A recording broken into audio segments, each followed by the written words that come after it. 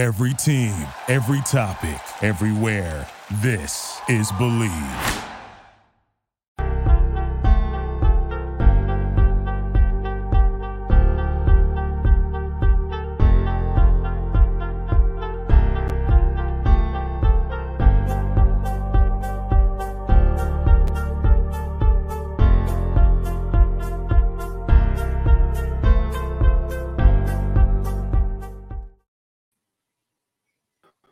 Well, welcome to March. And that's right, this is March. The madness is now upon us.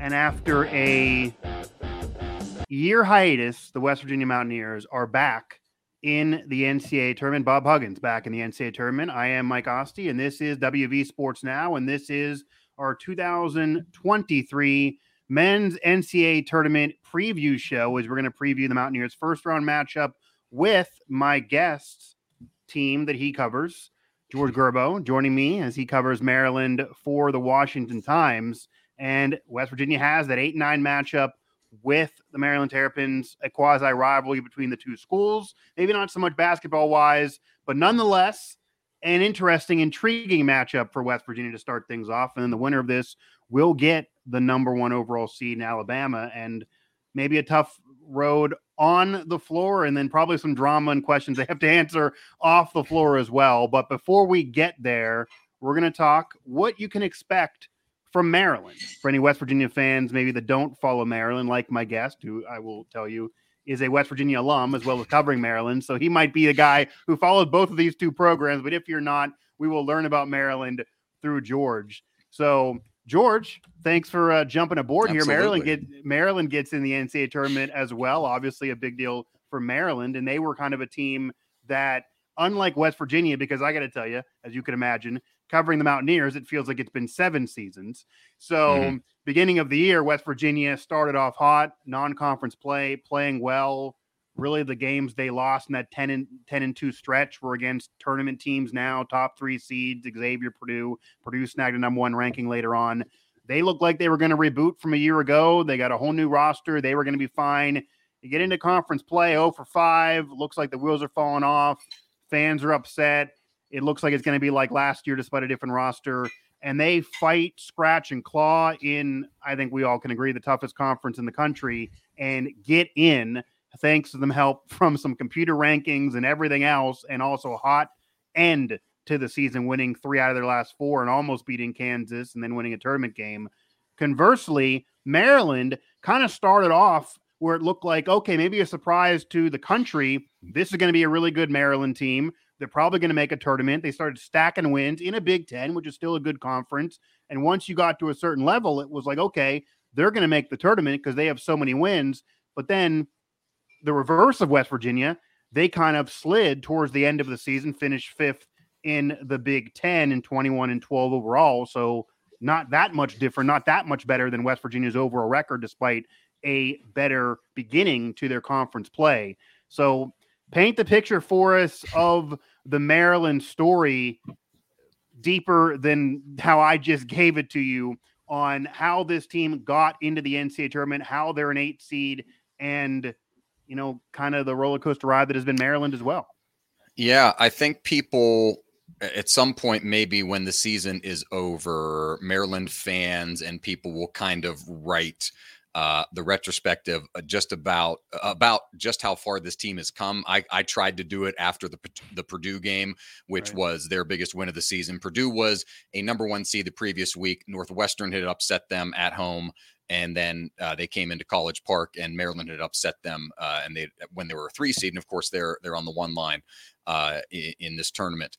But this is a team that we're talking Mark Turgeon. December of last year. So, 15 months or whatever. I say quit on this team, mutually agreed to separate from the university. Mark Turgeon quit on this team, on his team. Okay. And it just kind of was a rudderless ship for most of the season, helmed by Danny Manning, who was the interim coach at that point. You remember him as an NBA player. You remember him, Danny and the Miracles at Kansas. Mark Turgeon was a teammate of his at Kansas. Danny was a head coach at Wake Forest prior to coming to Maryland, and he with utmost professionalism, guided this team through a little bit of a listless season. And there were some high moments here and there where they won, okay, but it was unfortunately kind of a lost season for Maryland. And so they go into this exact time last year, and after Seton Hall loses their game in the NCAA tournament, Kevin Willard is their target. I was covering the NCAAs in Pittsburgh last year, and the rumors were starting because that was the first weekend of the tournament. And, Seton Hall lost that first weekend, and okay, I think Maryland's targeting Willard. And so they bring him in, and there's a whole bunch of names bandied about. Mike, and it's funny, two of the names bandied about are ones we're talking about now this year, Mike, in Mike Bray, who is a DeMatha Catholic grad in Hyattsville, Maryland, just down the road from College Park, just down the road from Maryland's campus. Would he want to come back and lead the Terps? And also Rick Pitino, whose name just kind of comes up because people can't get enough of Rick Pitino after 30 plus years of being in coaching. Hey, I already dropped the dark horse run. I got Pitino win a couple games here on my bracket. Yeah, I like it. Fighting Iona with Rick Pitino. You never could know what he's going to do in March. And so they go and Willard said it.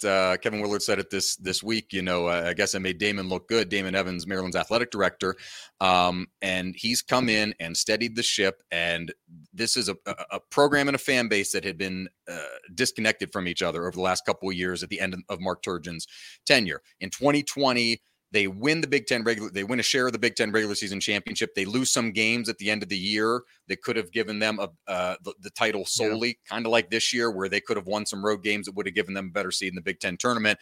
And of course, that season we never get to see the NCAAs because of COVID-19.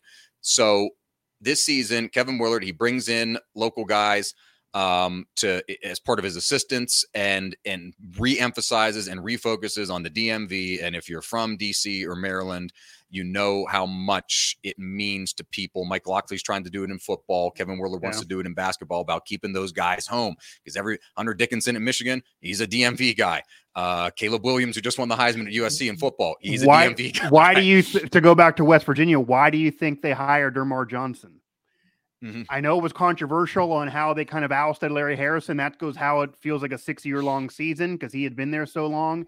They replaced him with younger blood, no matter what you think of that move.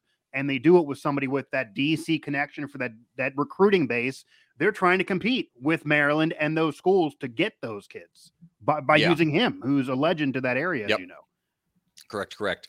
And so, this was a team that was picked 10th out of 14 teams in the Big Ten heading into the season. And Kevin Willard out the gate goes 8-0 in his first 8 games. That includes beating Miami, who was a co-champion in the ACC and the number 1 seed in the ACC tournament. St. Louis, which was a good win. That was away at a tournament up at Mohegan Sun in Connecticut. They beat Illinois, who was ranked 16th at the time. And so start off 8-0 like that. They have struggled, and it'll probably be highlighted by Mountaineer fans everywhere, how much Maryland has struggled on the road. They are 2-9 on the road this season. The 2 road wins are not pretty. It was at Louisville. Well, so has West Virginia, though, to be fair. Well, listen, West Virginia's got way better. Yeah, we got at Louisville, who won 4 games this year, and at Minnesota, who was the worst or next to last team in the Big Ten tournament. So they did go, including their time in Chicago at the Big Ten. They are 3-2 in neutral site games. So if you're a Terps fan, you want to kind of emphasize that neutral site. They played Tennessee. Tennessee was ranked 7th at the time. They played them at the Barclays Center. That's the 2nd straight year. Maryland's gone up in December to play in Brooklyn. They beat Florida up there last year after Turgeon had quit. And now this season they lost by 3 to Tennessee up there.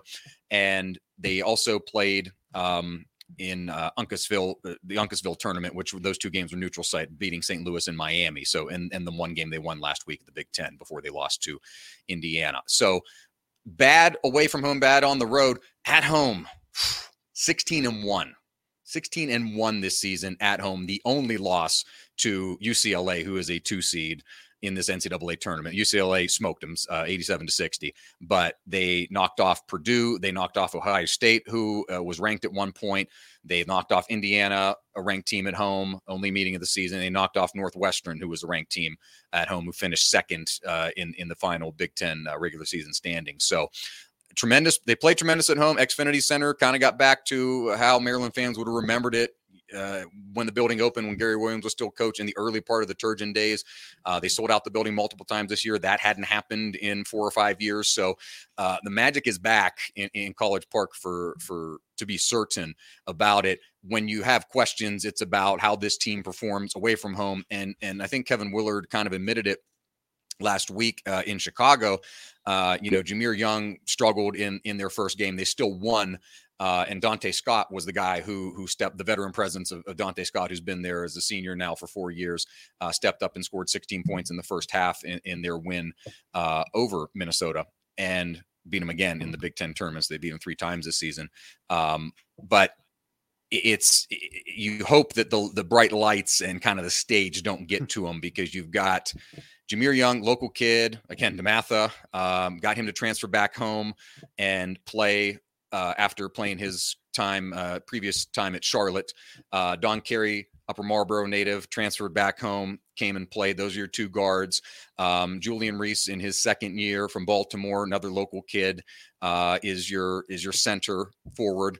And the 2 senior leaders, Dante Scott and Hakeem Hart, kind of round out Maryland's starting 5. So I expect to see a guy like Dante, who I consider the heart of the team. Jameer Young is the engine that makes this team go offensively, and they play a very up-tempo style that Kevin Willard instituted here that wasn't the case under Mark Turgeon. But Dante Scott is this team's heart. He's this team's soul, in my opinion. And so when Maryland needs a pick-me-up, it may not be, he may have a 0 points or 1 point on his score line, but he does a lot on both ends of the floor, especially defensively, and kind of is I would say, the emotional leader of this Maryland team. George Gerbo joining me here. George covers Maryland for the Washington Times, West Virginia Sports Now. It is West Virginia and Maryland 8-9 matchup in Birmingham in the 2023 NCAA Tournament. So like West Virginia, Maryland had to rebound from adversity and from maybe seasons that they didn't really desire, and kind of rebuild the roster and kind of get here on maybe a roller coaster ride of a season as well, both doing it from major conferences. This, at least for the fan base, not for obviously these players, maybe Huggins a little bit too. Maybe revenge chance for Maryland fans. 2015, they did meet in the NCAA tournament back then. West Virginia with Press Virginia, winning it by 10 in that game pretty comfortably. So we'll see what happens here in this one. Now, as you mentioned, this was a team that maybe didn't have expectations entering the season in Maryland, then started out hot. You're then getting into having to play on the road, which caused Maryland to struggle. Obviously, this is not going to be home cooking for Maryland, so it's not in West Virginia. It's neutral site. We'll see how that goes. But it's a Maryland team that ended up as an 8 seed, despite finishing with over 20 victories, despite having a Big Ten that did have normal staples like a Michigan having a really down year, even Ohio State. They're not like they are in football, but they're still usually good. They were totally off the map despite having a run through the Big Ten tournament. And the Big Ten was what nobody would predict. Penn State almost won the conference tournament, for crying out loud, losing it by a basket. And Purdue looks like a team that maybe could make a Final Four run, but they've also looked vulnerable at times. So this isn't really your Big Ten of old either. It's hard to gauge because in the transfer era, these rosters are ever changing. But how did this Maryland season meet your expectations? You covered this team for a few years now, entering this season, knowing things were going to be different, knowing the coaching staff, knowing the roster was going to be different. It's hard to know, but what were you thinking beginning of the year? And then how did you feel as the season unraveled? Was it almost, because it felt like, just from watching afar and even following some Maryland fans, that they didn't expect anything early. They then were getting disappointed with how things were unfolding. And unlike West Virginia, who had to fight their way off the bubble to get in, and they're pretty happy with a 9 seed because they were a 10, 11 or on the bubble as recent as 2-3 weeks ago, it almost feels like Maryland, after how hot they started, they're not too thrilled with ending up in this 8-9 matchup. It does put you against the 1 if you do win this. It's not the greatest seed line situation. And West Virginia playing so well right now, they could lose this game. Yeah, it's most people, myself included, would have had them comfortably as a tournament team even before the Purdue upset. And then you go ahead and upset Purdue, and it's like, okay. And then they went and beat Northwestern after that, another ranked team, 5 different ranked wins. Right. So they were on that trajectory pretty much all season, which to your question blows away what the expectation was. Again, 10th predicted 10th in the Big Ten to start the season. Yeah. And it's a Big Ten that's a little bit different. Michigan's, Hunter Dickinson's a great player, All-American caliber player. Michigan doesn't make it. Bit of a down year for Michigan State. They're in, but down year. They're in, but like they're not world beaters. Again, Northwestern was your number 2 team here. Yeah. And Northwestern is having there's one other season like this in Northwestern basketball history from when I was covering the game, and it was in the 1930s. So that tells you the state of how that goes there in Evanston. And you're not almost 100 years old. I know. I can't. You're not going to sip on some brandy. I feel like you have some almost 100-year-old tendencies, but no. I do have some old tendencies. You have some 90-plus-year-old tendencies. You can sip on some bourbon. Fan of reading the hard copy of the newspaper. But no, George was not covering Northwestern in the 1930s. No. And then Indiana, which is interesting. I saw. I was in. They're another one of those. They almost fell down. It's like everyone predicting them to lose that first round game. And I even actually was covering the NFL Combine. A few colleagues that cover Indiana were all talking about how the season's, was such a disappointment, and they're having discussions thinking like, what are we going to do? We're going to move on from this staff. And I'm thinking, you're a 4 seed. What do you mean moving on? I get it, Indiana, but it just was hard to wrap my mind around covering West Virginia. And these people are firing a coach as a 4 seed, but that's where you are if you're Indiana. And these are the top dogs of the conference that ended up ahead of Maryland. Yeah. IU fans are an interesting lot. They are extremely passionate. They travel everywhere. I was actually a spectator. They're the Notre Dame football fan. That's what they are. Yes. Yeah. I was a spectator in December in Las Vegas when they played Arizona. Okay. Which was a top 15 matchup at the time. Yeah. And the MGM Grand Garden Arena was 90 Arizona's next door. Arizona's the next state next door to it. Just drive past the Hoover Dam and you can get to Arizona.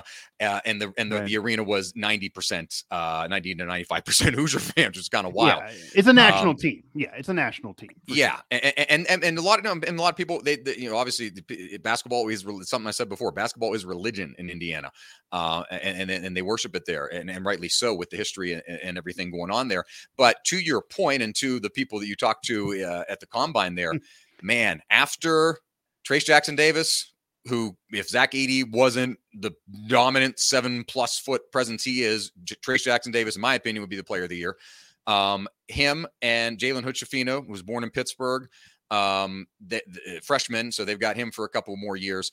After them, it drops off. It drops off real quick. So, and if you and Maryland in their meeting in College Park, the regular season meeting, they held Hood-Schifino to, I believe it was 1 point in the first half and 3 points overall, 1 second half bucket, and a foul shot made in the first half. So, if the point guard doesn't get going and they can't get it down to Trace, who does everything on both ends of the floor, guy's a tremendous kid, tremendous player.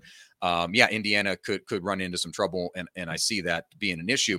To your point about Maryland, again, the home road disparity, it's beating a drum here, but they pick off 2 or 3 more games, and they're, let's say, a 6 seed. Yeah, I guess the point of the question is if they won those 2 final games in the final week of the season, which were against, at the time, quote unquote, low teams, Ohio State on the road and then Penn State on the road. Right. They lose at Ohio State, and who makes a run in the Big Ten tournament, and Penn State obviously came within a bucket of winning the dang title. It doesn't look as bad now, right?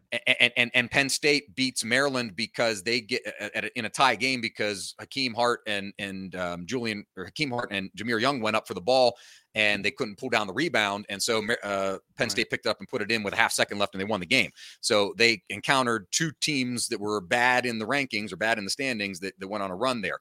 But there's so many. They had a 7-point lead at Nebraska and lost that in overtime. Okay. They only lost by 3 on the road at Purdue, at West Lafayette. So they've had their opportunities to win these road games. And if they did, Mike, we're talking, if they won one of those 2 games in the last week, I think they would have been closer to a 7 seed. And with 3 or 4 more road wins, which were easy to get in my opinion, in this season, they would have been, a 6 or a 5, give or take, which obviously I did not have them making the tournament. They were kind of a like 16, 17 win team this season, in my opinion. If they could get there, that was like beyond expectations. I don't think anybody had them getting 20 plus wins in Kevin Willard's first season, putting together a roster in, as he describes it, like 6 weeks, basically, from the time he got there in March to bringing in transfers and solidifying who was going to be there. So it's a tremendous accomplishment for Maryland fans. They should be happy. They can have the expectations, which they do, which is why Mark Turgeon was let go. They had him during the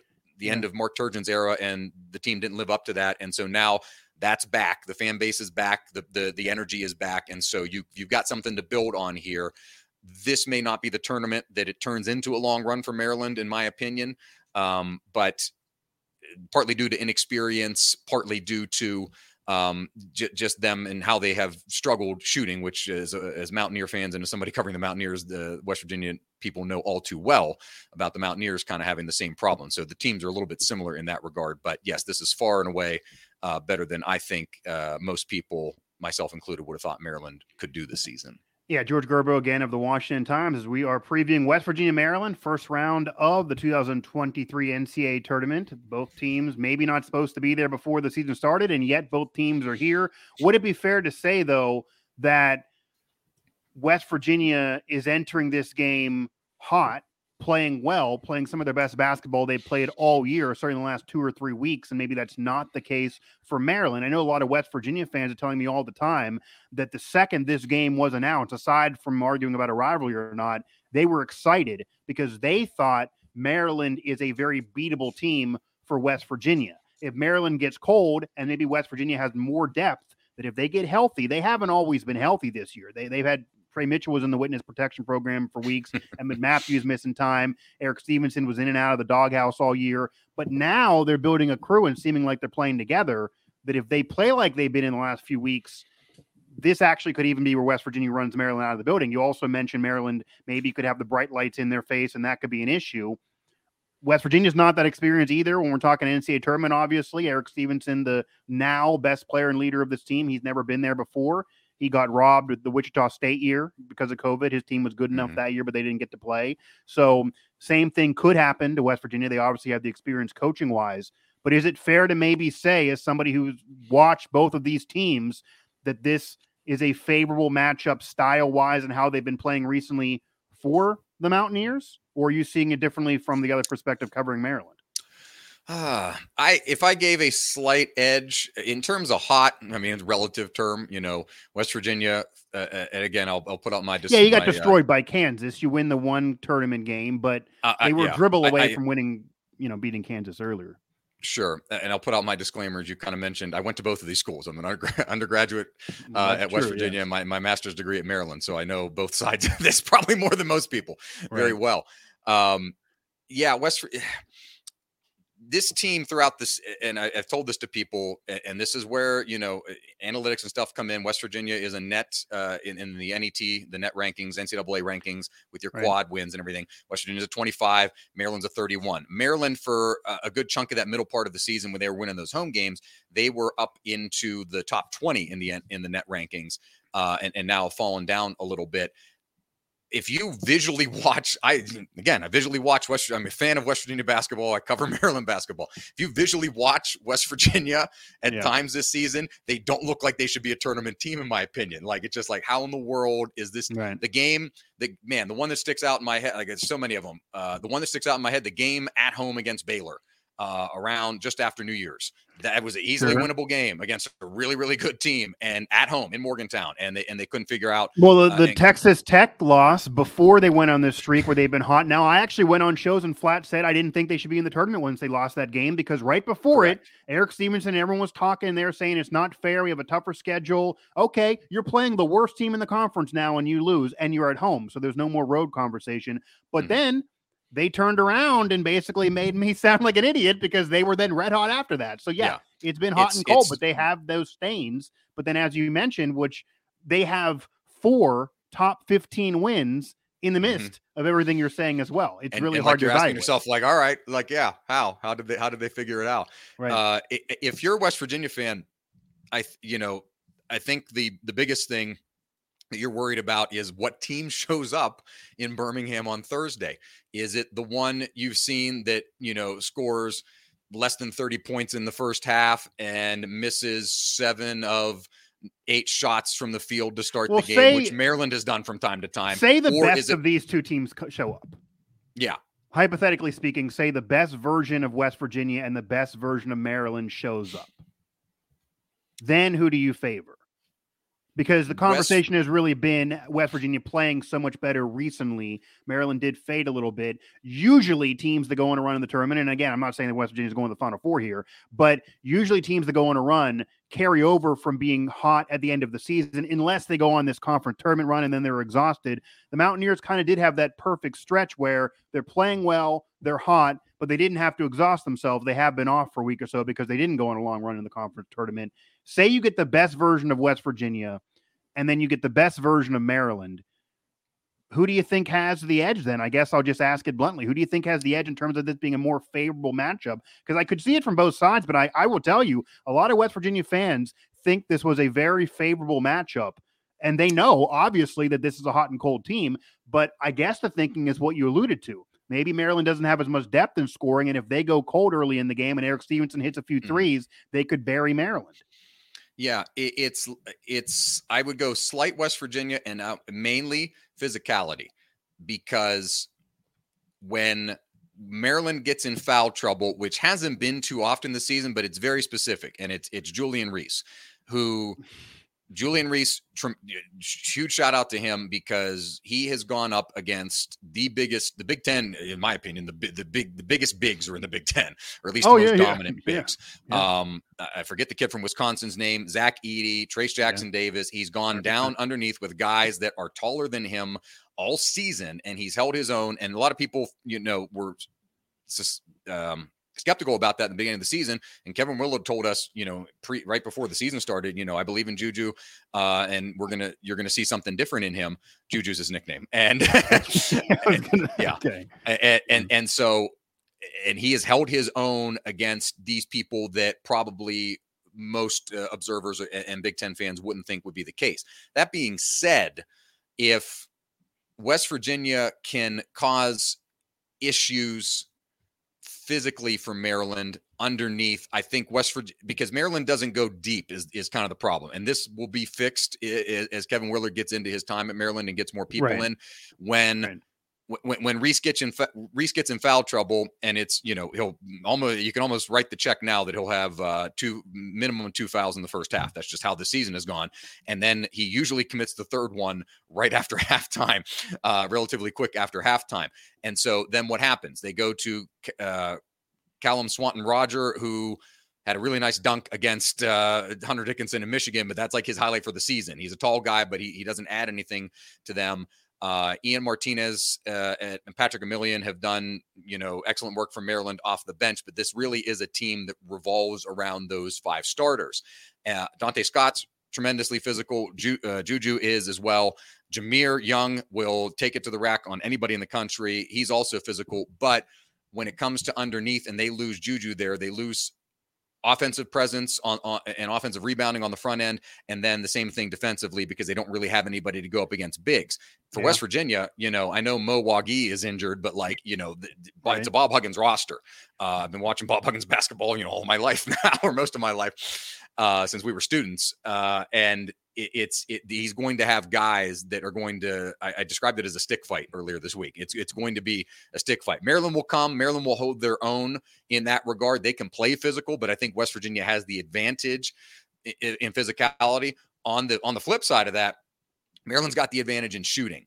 When they're on, they are on. And when that might be a surprising thing for people to hear, because a lot of even national people that are thinking West Virginia could maybe go on a run, even I've heard some say they could be an issue for Bama.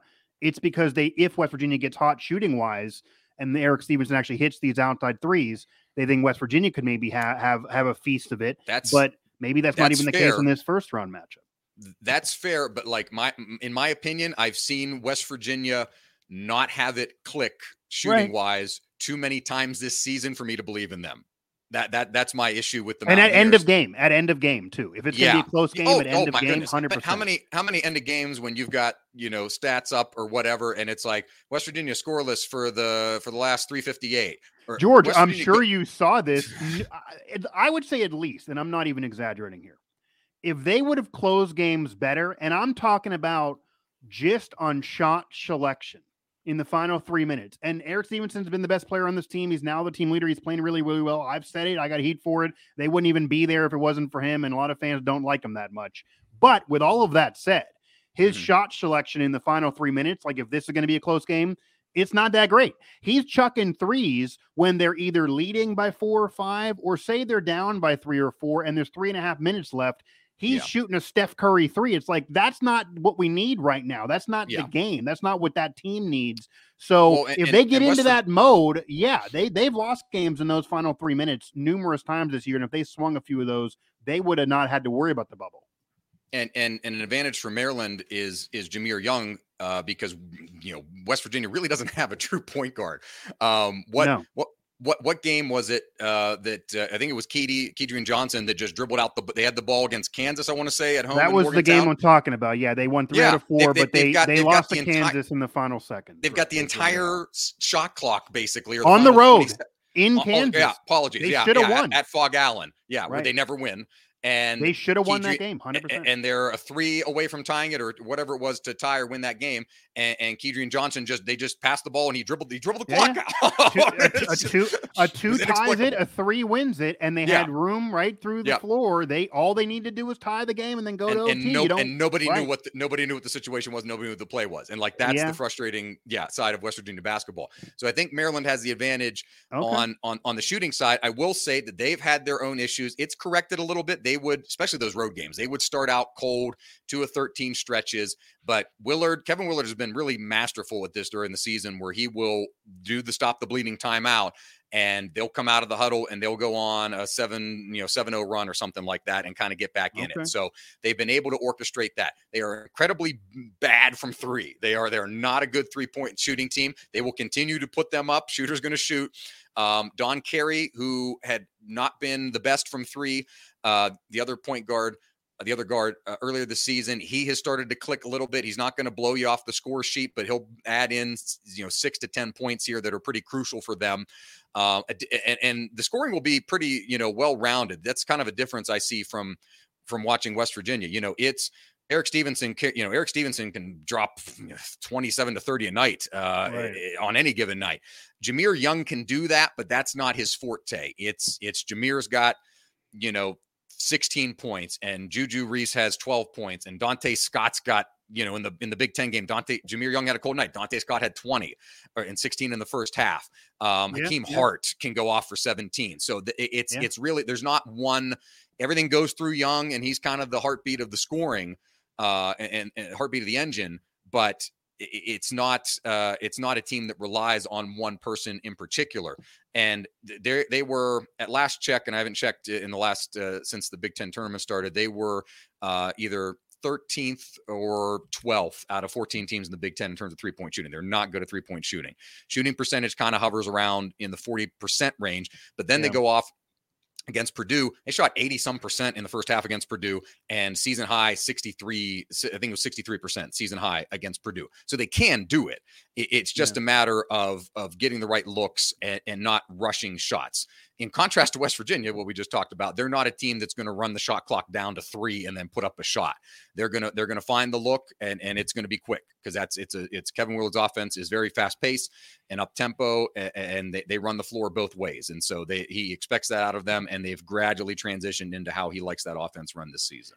George Gerbo again from the Washington Times. We're talking West Virginia, Maryland here, first round preview of the NCAA tournament. And you keep bringing up Purdue. That's actually a game that I'd recommend for West Virginia or Maryland fans to watch prior to this, because they both played Purdue very tough. And West Virginia played Purdue before everyone realized, okay, this could be a Final Four, one of the better teams in the country. Maryland played them at a different point in the year. maybe people are more down on Purdue now than when West Virginia played them, but they both played them. They played one of the better players in the country and one of the better teams in the country, and they both played them similarly. So that, and really, these two teams are kind of similar in a way. I think maybe, to be fair to the conversation of West Virginia being a better shooting team or could be a better shooting team, as you're saying, it probably does go to 3-point percentage.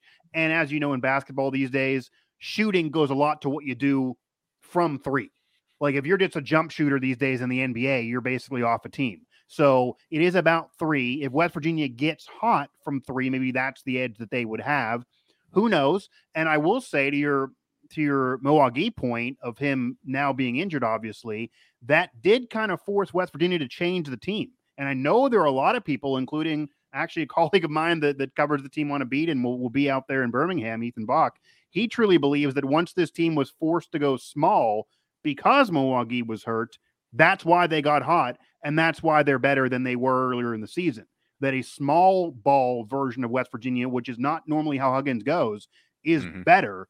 If they bring that to the table, it might not be what you're used to of, say, Press Virginia when these teams met 10 years ago. I mean, this is a little different than what Huggins had in the past. This is more of a small ball type of team, a shooting team, of course. He gets frustrated and fans get frustrated on the amount of turnovers this team gives up. So if they do that, if they have another 20-plus turnover game, Maryland could certainly have a major edge there. Usually in losses for West Virginia, for the Maryland fan, they're usually turning it over 20-plus times. And when West Virginia turns it over around 15 or under, and Eric Stevenson gives you 20-plus, and then usually somebody else joins him in scoring, that's when they win. So you can kind of see how the game unfolds. But they've even had wins where Trey Mitchell was totally not really relevant in the road game at Iowa State, which was arguably the biggest win of the season. So they've had wins that don't make sense as well, and so is Maryland. So we'll see about this game. Quickly, as we round things out, then, we talk so much about the offense, and we'll get a prediction here before we close, and I have one opinion question that I do want to ask you as well about how college basketball has kind of been this year, because you brought it up earlier with the net rankings, computer rankings. That's what got West Virginia in this tournament. So it's relevant to the Mountaineers, really. They don't have the record for it. They don't have the record historically for it. That's why some are mad about it. But the way basketball is evaluated now, schedule in America for West Virginia, I believe. So fifth toughest schedule, 7 Big 12 teams. Back-to-back years, a Big 12 team is represented as a national champion. Baylor and Kansas the defending. People think they could do it again. So they've had such a hard schedule. You play Kansas, it feels like every other week. You have such a hard schedule. That's why they're kind of getting the mulligan. They've actually moved up in the rankings, computer rankings, after losing. So that's a different ball of wax for West Virginia this year than even Maryland in a major conference, because the Big 12 has been so tough. But outside of offense, because it sounds like, just correct me if I'm wrong, if you had to give a checkbox, you would give Maryland the checkbox offensively. Yes. Okay. Who gets because the check? I've watched West Virginia not be able to score points too many times this season. All right. So well, they can, but I've seen it not happen too many times. True. Although you have to figure West Virginia has to Virginia score at least 70. Up, right. West Virginia has to score at least 70 to win, basically. Like, that's their number. Right. Maryland wins games in the 60s relatively frequently, but because of their defense holding other teams down at the same time, West Virginia does not win games if they are scoring in the 60-point range. Oh, 100%. No. If 100%. They have to be clicking. They have to be hitting shots, because the shot selection is just not going to be good. And if they hit them, great. If they don't hit them, then it's going to be a problem. And you mentioned Maryland foul trouble. It goes back to these teams being so similar that it could be a really, really fun matchup to kick off Thursday, by the way. They are so similar. It's about two evenly common matched teams as you get in the whole tournament, honestly. Really. And both first round matchup. Both of them may have a shot against Bama. So this is an interesting situation, even though you have the number 1 overall seed in there. But yeah, these are similar teams because it even connects to foul trouble. You said if Maryland gets in foul trouble, they're gonna then have a problem, and they could really lose to West Virginia. Well, again, West Virginia has had foul trouble as well. And it actually goes back to earlier in the season. You mentioned Bob Huggins and kind of the physicality. I don't know if you were aware of this, but he actually told us in the media, one of the media sessions, that the whole bully ball mentality that Eric Stevenson had been promoting, that he wants, and that's why he came to West Virginia. He wanted to handle that under Bob Huggins. He talked about growing up watching clips of the Bad Boy Pistons. Like, that's what Eric Stevenson wants to be. Huggins said that would be a disaster, and we would be in so much foul trouble. Like, that mentality he wanted to get away from.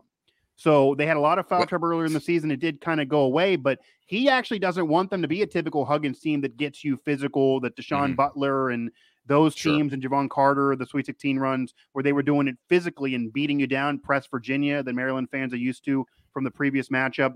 He wants that gone because he thinks that gets them in foul trouble and then could lose them games, and it has this year. So that'll be interesting. Again, it will be interesting, as you said, what team shows up. Is it small ball? Yeah. Do they play physical? Do they get in foul trouble early? Do they hit shots early? Do they play well West down Virginia's the stretch? Home game against Iowa State, they were calling a foul every like 40 seconds in that Iowa State and game. that's what Huggins was alluding to, and he basically was trying to say it's because the Big 12 is not going to give you the favorable calls, obviously, that if you do old school Huggins ball that you dreamed of playing under, it's going to be a problem in 2023 because you're going to have fouls all day, which has happened in some of the losses.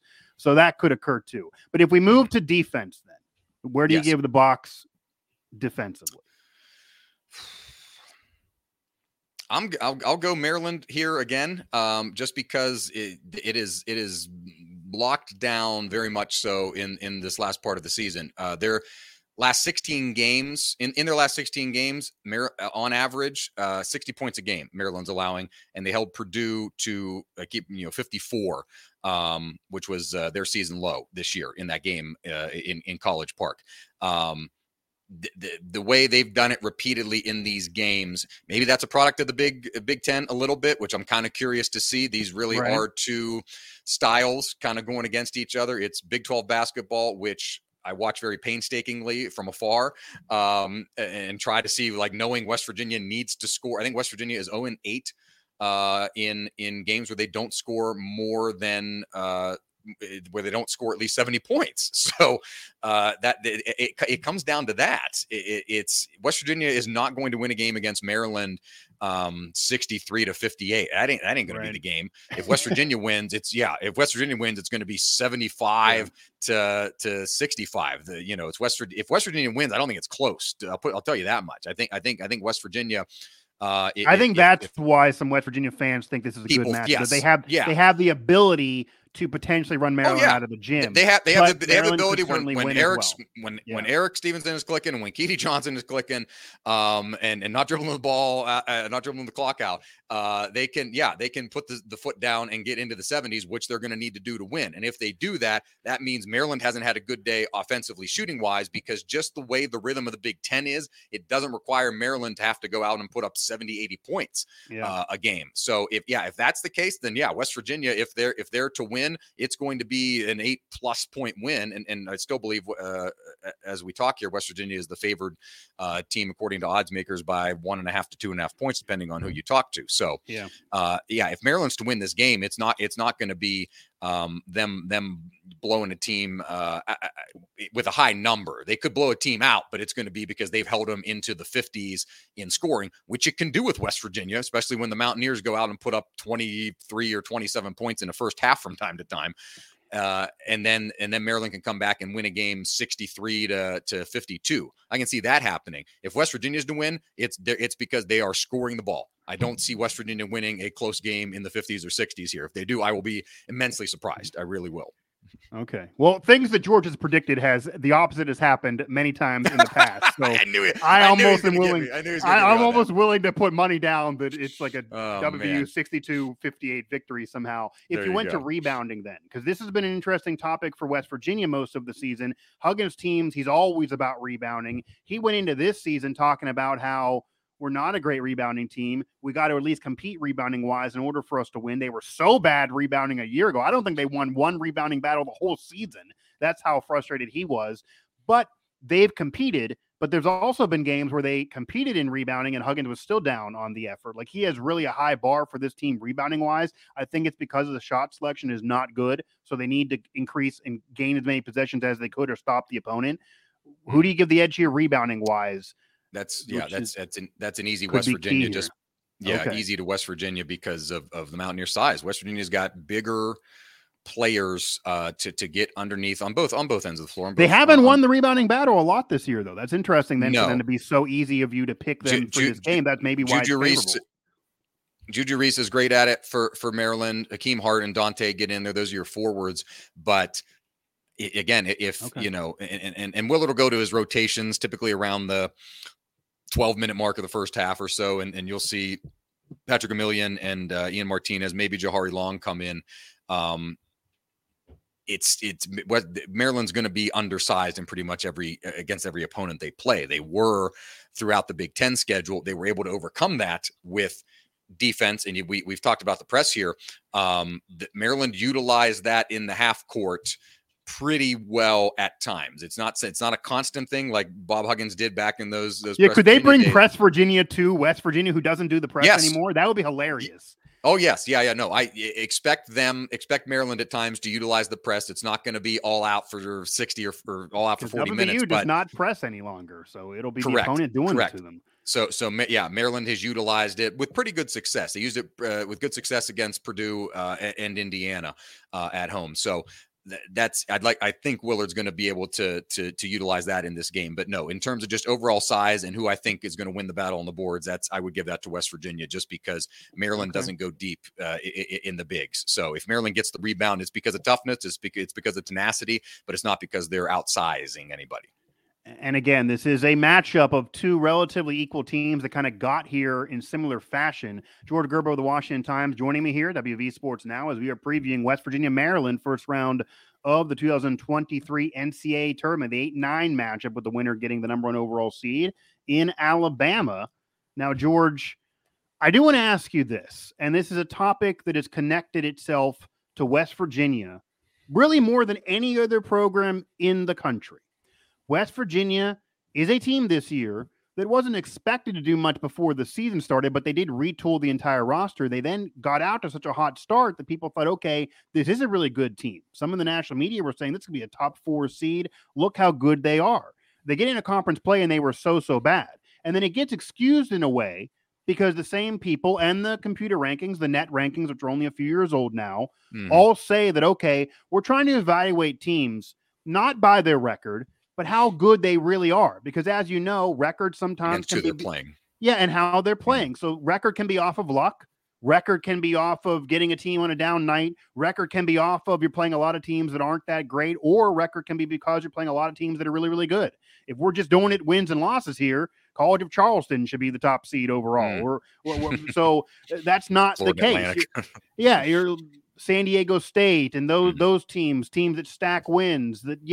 Houston, they're number 1 seed, but not number 1 overall. And they have all those wins. Why? They're a mid-major right now before they get in the Big 12. So a lot of this year especially has been about strength of schedule and the computers being involved. And West Virginia has lost games and actually moved up in computer rankings. There have been other teams that have won more games, and even after victories, have moved down in computer rankings. And to simplify all of this, because sometimes it's hard to understand, honestly, what they're basically trying to do, it's the same as if we watch a game or anyone watches a game out there. If you watch a team play, and then after the game's over, you say to yourself, man, they aren't as good as I thought they were. Even if they won, like say they were supposed to win by 20 points, but they win by 4, the net rankings, computer rankings, that's where they're going to come in and say, you won, but I don't care. You didn't impress me. You're going down. Whereas West Virginia, when they lost in the final dribble, even though they messed it up against Kansas on the road, Kansas ranked number 3 in the country at the time. That was a conference game on the road.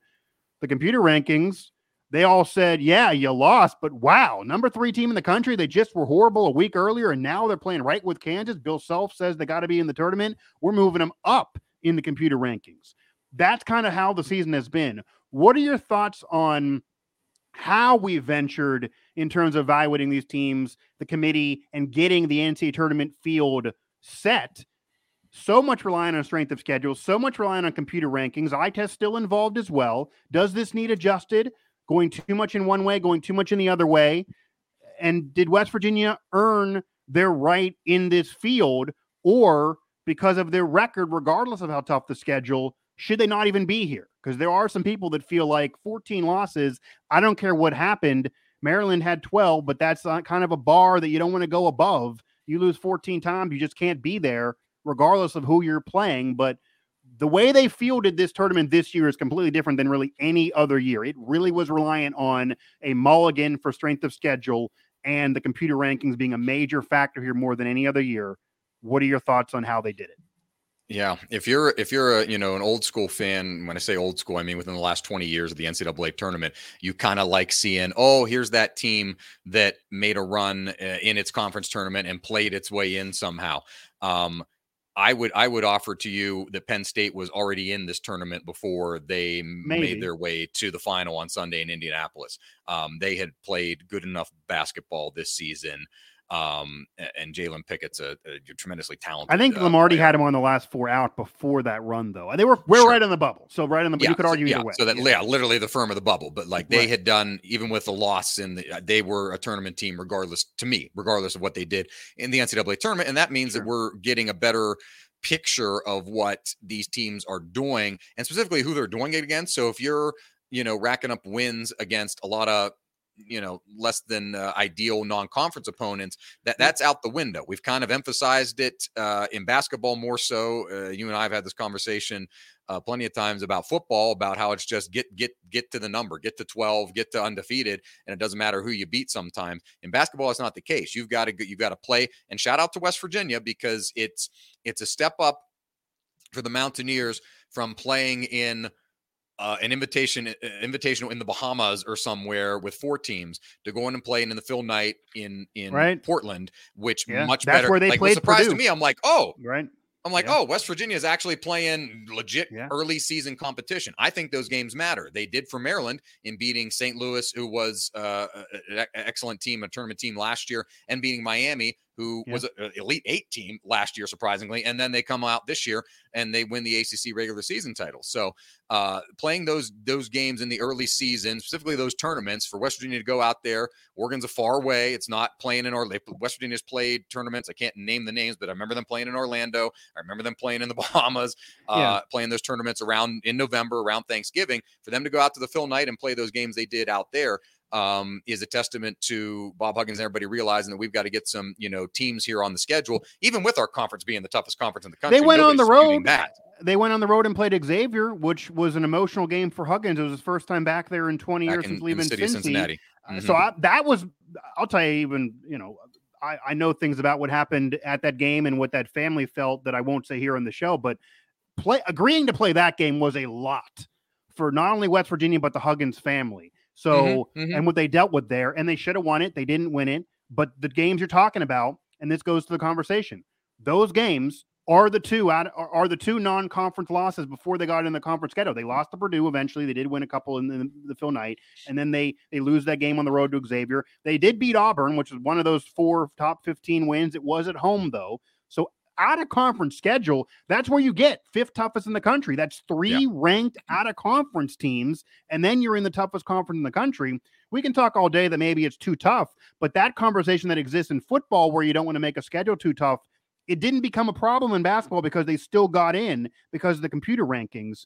So it benefited you there. I guess the devil's advocate on this would be, though, it does make it harder on mid-majors, and it's fair because strength of schedule got to be a factor here for me, but it makes it harder on mid-majors, and as you talked about, you might have a less likelihood to see as often of a VCU, a George Mason, a Butler, those Cinderella stories, because their seed lines are going to be so bad if they get in at all, because their schedule's not going to be good, so they're not going to get the benefit of the doubt against. And it limits the opportunity for a second. It limits a little bit the opportunity for a second mid-major. So if you've got a team, the runner-up in the conference is not getting correct. In. Yeah, right. And so if you're like Howard, for example, 16 seed, but they won their conference this year. They're in the tournament, DC based college, HBCU, for the first time in 30 some years. They won their regular season tournament. If they lost their conference, or they won the regular season, they lost the conference tournament, they're not in, Right. So it takes that away for teams that if you don't dominate, VCU's another one. If you don't dominate your conference tournament, there's going to be very little wiggle room or opportunity for you. To the flip side of that, maybe you go 1 or 2 teams too deep.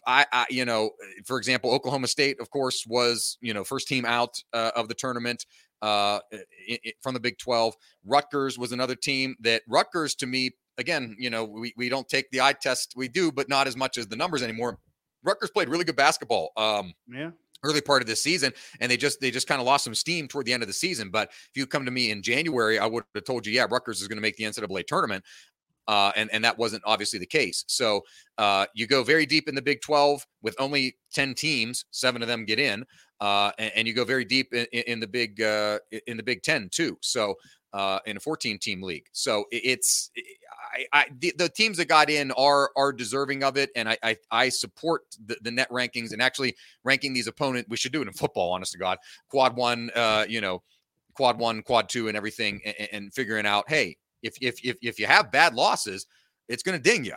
If you've got good wins, no matter what time of the season you do them, it's going to help you. So you don't in football. I keep going back to football for the comparison, which really isn't apples to apples. But if you lose in week 12, it's going to hurt you as opposed to losing in week 1 and winning 100%. The rest of your games. 100%. So yeah, 100%. I appreciate this kind of taking in the full body of work and beating who you beat when you beat them. If they were ranked and they fell off, too bad. They were ranked. People thought they were good enough to be one of the top 25 teams in the country at the time you beat them. That's a ranked win. Yeah, the reason why they're not ranked anymore is because you beat them. That happened to, again, a bunch of teams that West Virginia did beat in terms of quality wins. And I also think by 20 plus points, and Pitt ends up, nearly playing their way into an ACC championship game. Yeah, but they end up in the first 4, whereas West Virginia gets the 9 seed, and they had a better record, and Pitt sluggish down the stretch maybe changed the course there. But that is all part of the debate, of course, in our region, that Pitt had a better record. They were better in their conference, but they don't have the quality wins. Small side of Pitt, and I'll tie it back to football again. When Pitt played Wake Forest in the ACC championship game in football with Kenny Pickett as the quarterback, I'm not taking anything away from him. Kind of a down year for ACC football that year. Same thing this year. It's a down year. North Carolina was the preseason number 1. They're going to miss the tournament. It's the first time that's ever happened for a preseason number 1 to miss the tournament the next year.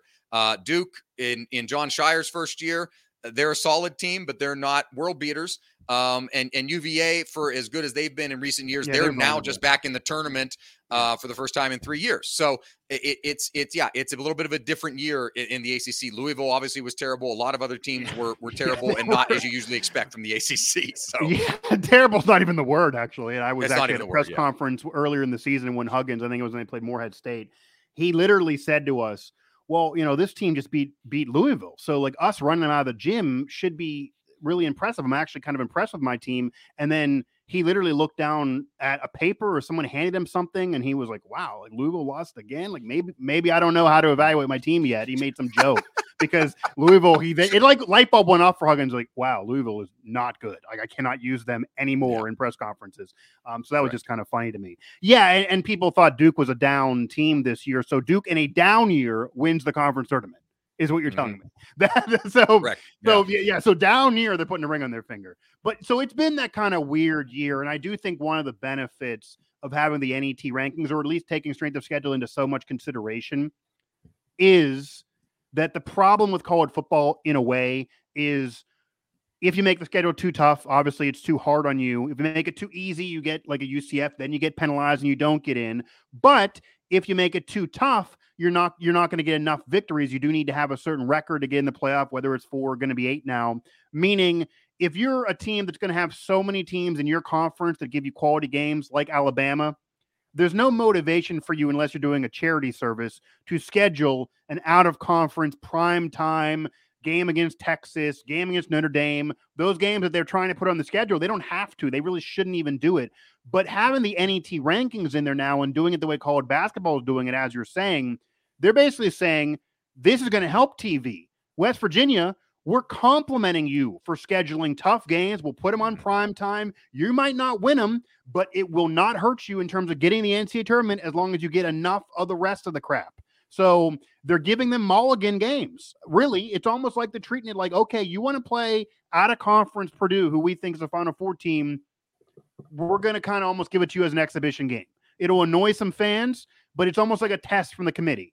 How do you play? If you compete, even if you lose, we almost check it as a W for West Virginia, which is hard for people to take because if you don't win it, people are going to say, how can I be happy? But that is kind of what they're doing.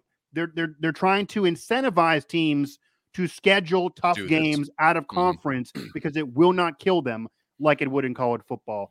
So George Gerbo here of the Washington Times. As we wrap things up here, I got to get your prediction. Who do you think is going to win this game? Who do you think is going to get into that second round and likely face Alabama, or we can get really crazy. But who do you think is going to win this game, and then what's the score? It's tough. It is. That's very tough. We've got too many. The number of and this will never happen, ladies and gentlemen. So it's not. It doesn't matter. Yeah. Oh yeah. As Mike knows, my predictions. Do not take them to the bank. I've watched both of these teams or listened to both of these teams all season, covering one and watching the other one when I can. And West Virginia and Maryland played a lot of games similar. So I see all of your tweets and Ethan's tweets in my timeline as I'm churning out mine. Don't check the replies. Don't check the replies. Simultaneously. So I've got to go, the best predictor of future behavior is past behavior. And I expect the bad version of West Virginia shooting wise to show. I can't shake it, Mike. Okay. I've seen too many times this season, and I want to compartmentalize and say, well, that was the Big 12, and now it's got to be easier because they're playing, teams that haven't played. As I've said during this program, I fully credit West Virginia as being the more physical team because they've played a more physical schedule and they've got more physical guys and they got bigger guys. But I think the ugly no points for 9 minutes and 46 seconds West Virginia shows up in this game. And I think Maryland wins it. I will, and Maryland's good side because Maryland sans those two games against the two hottest teams into the Big Ten tournament, or the two teams in Chicago that played the hottest, both Ohio State and Penn State, and Ohio State was ranked at one point. Maryland had been playing really, really good basketball in terms of their shooting. They had not started games cold like they had done earlier in this season. They had found a little bit more of a rhythm in terms of their scoring and just haven't gone cold, and then they shut down and it ends up being a loss. So I will go. I think Maryland will continue to find that. I'll say Jameer Young shakes off what his kind of like a little bit diminished performance he had in the Big Ten tournament. I think Jameer Young will score 20, and I think Maryland will win 73-60. Maryland. Okay, I was going to say, I was wondering where you went with West Virginia's score because you got Maryland over 70. Okay. Yeah, I think Maryland gets into the 70s, and I think West Virginia struggles in the first half with the shooting. It's not the John Beilein teams I watched that really couldn't miss. It's not the early Huggins teams, that 2010 team. I've been talking about the team I got to cover in the Final Four when I was a student at WVU. So. Got fond memories of it and everything, but this isn't a team it's a team that can shoot like that, but it's a team that doesn't shoot like that consistently. And that's what I believe is going to be the difference. Maryland will shoot more consistently than West Virginia does. And that will be the difference in this, and Maryland's defense too, which we talked a little bit about. Those will be the differences in this game. So I'll take Maryland and I'll take them by double digits. Okay. So you should put money on that if you're that confident then, because that'll be beating the spread and then some. So you'd be making some cash if that was exactly how that happens, based on what we're getting in the predictions out there. If West Virginia wins, if West Virginia wins, they blow Maryland out. And if Maryland wins, I think Maryland wins because West Virginia can't score. It's really what it comes down to. I cannot shake what my eyes have shown me all season, that this team just, if they come out and have their good game, shout out to the Mountaineers. My personal side, I win either way. But I've seen West Virginia not been able to do the Jekyll and Hyde thing too much. They will go cold and go cold for 7 to 9 minutes at a time, and it's freaking ridiculous if you're a fan to watch. As I've said all year, literally no result will surprise me with West Virginia. Them winning by 20, them losing by 20. Eric Stevenson could score 30. He also could foul out and fight a ref. None of that would surprise me. So any of these options could happen. And if any of these options happen, I'm not going to be surprised. Side tangential point there. Shout out to Eric Stevenson, but there is if something gets in his head, he'll do that, and that's a liability at that point. Well, and we have seen that. He single-handedly cost them against Oklahoma State, against Kansas State. Part of the skid earlier in the season was a lot of him in the doghouse. There's a lot about that progression that I'm not even sure we fully know, because Huggins dropped a bomb at the end of the season when he talked about that Eric Stevenson is the leader of this team again.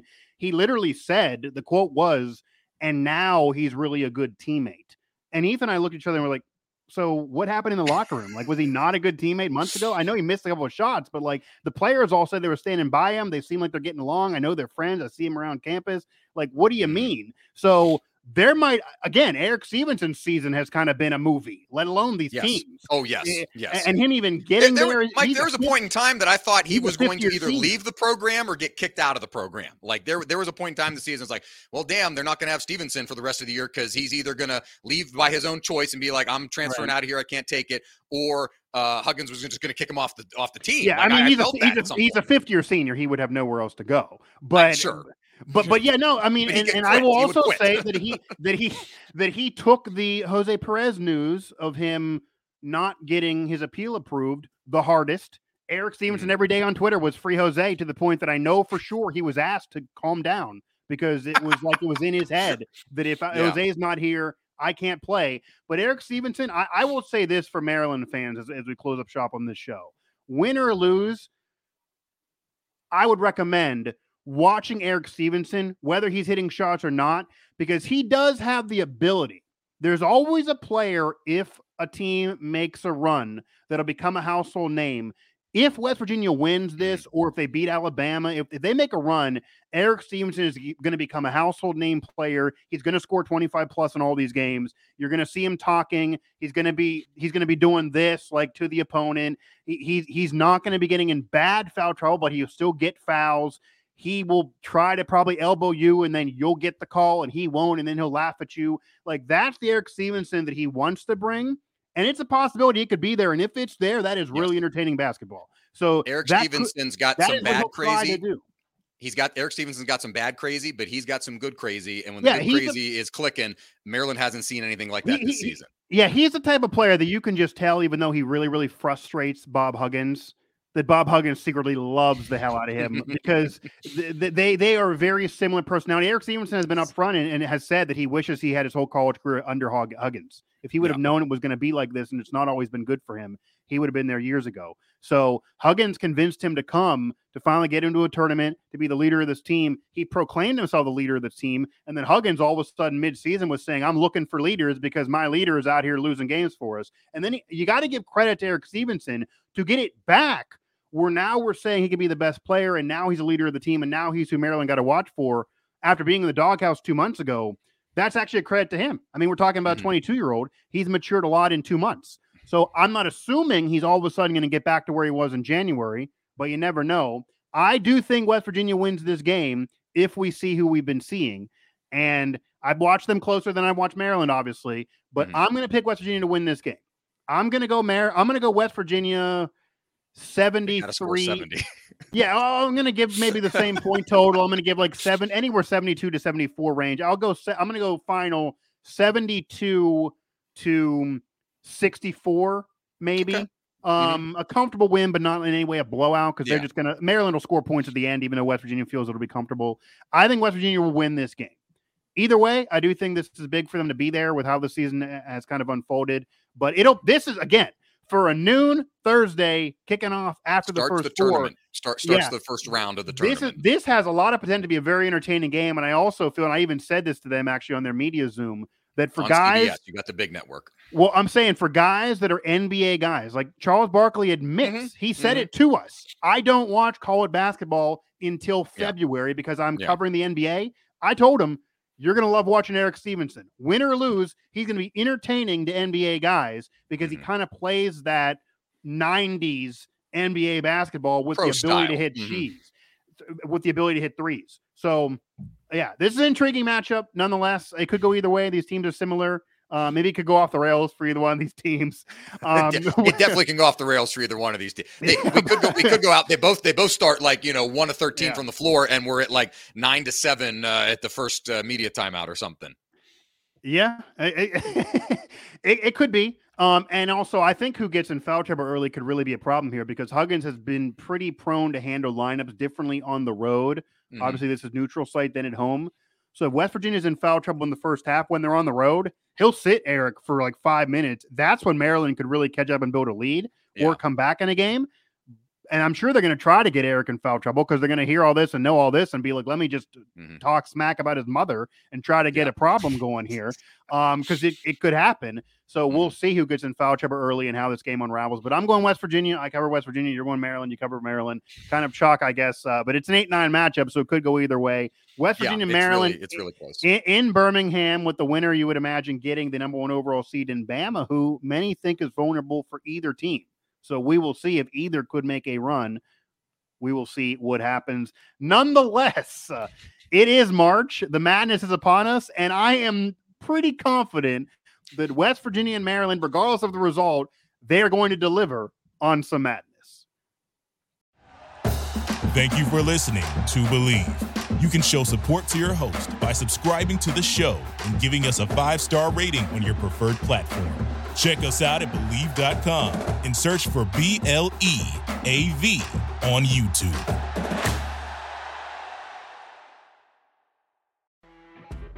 You know when you're listening to a true crime story that has an unbelievable plot twist that makes you stop in your tracks? That's what our podcast, People Are the Worst, brings you with each episode. I'm Rachel. And I'm Rebecca. We're identical twins who love true crime cases that make you say, didn't see that coming, and we hate the people responsible for them. Listen to People Are the Worst now on Apple, Spotify, or wherever you get your podcasts.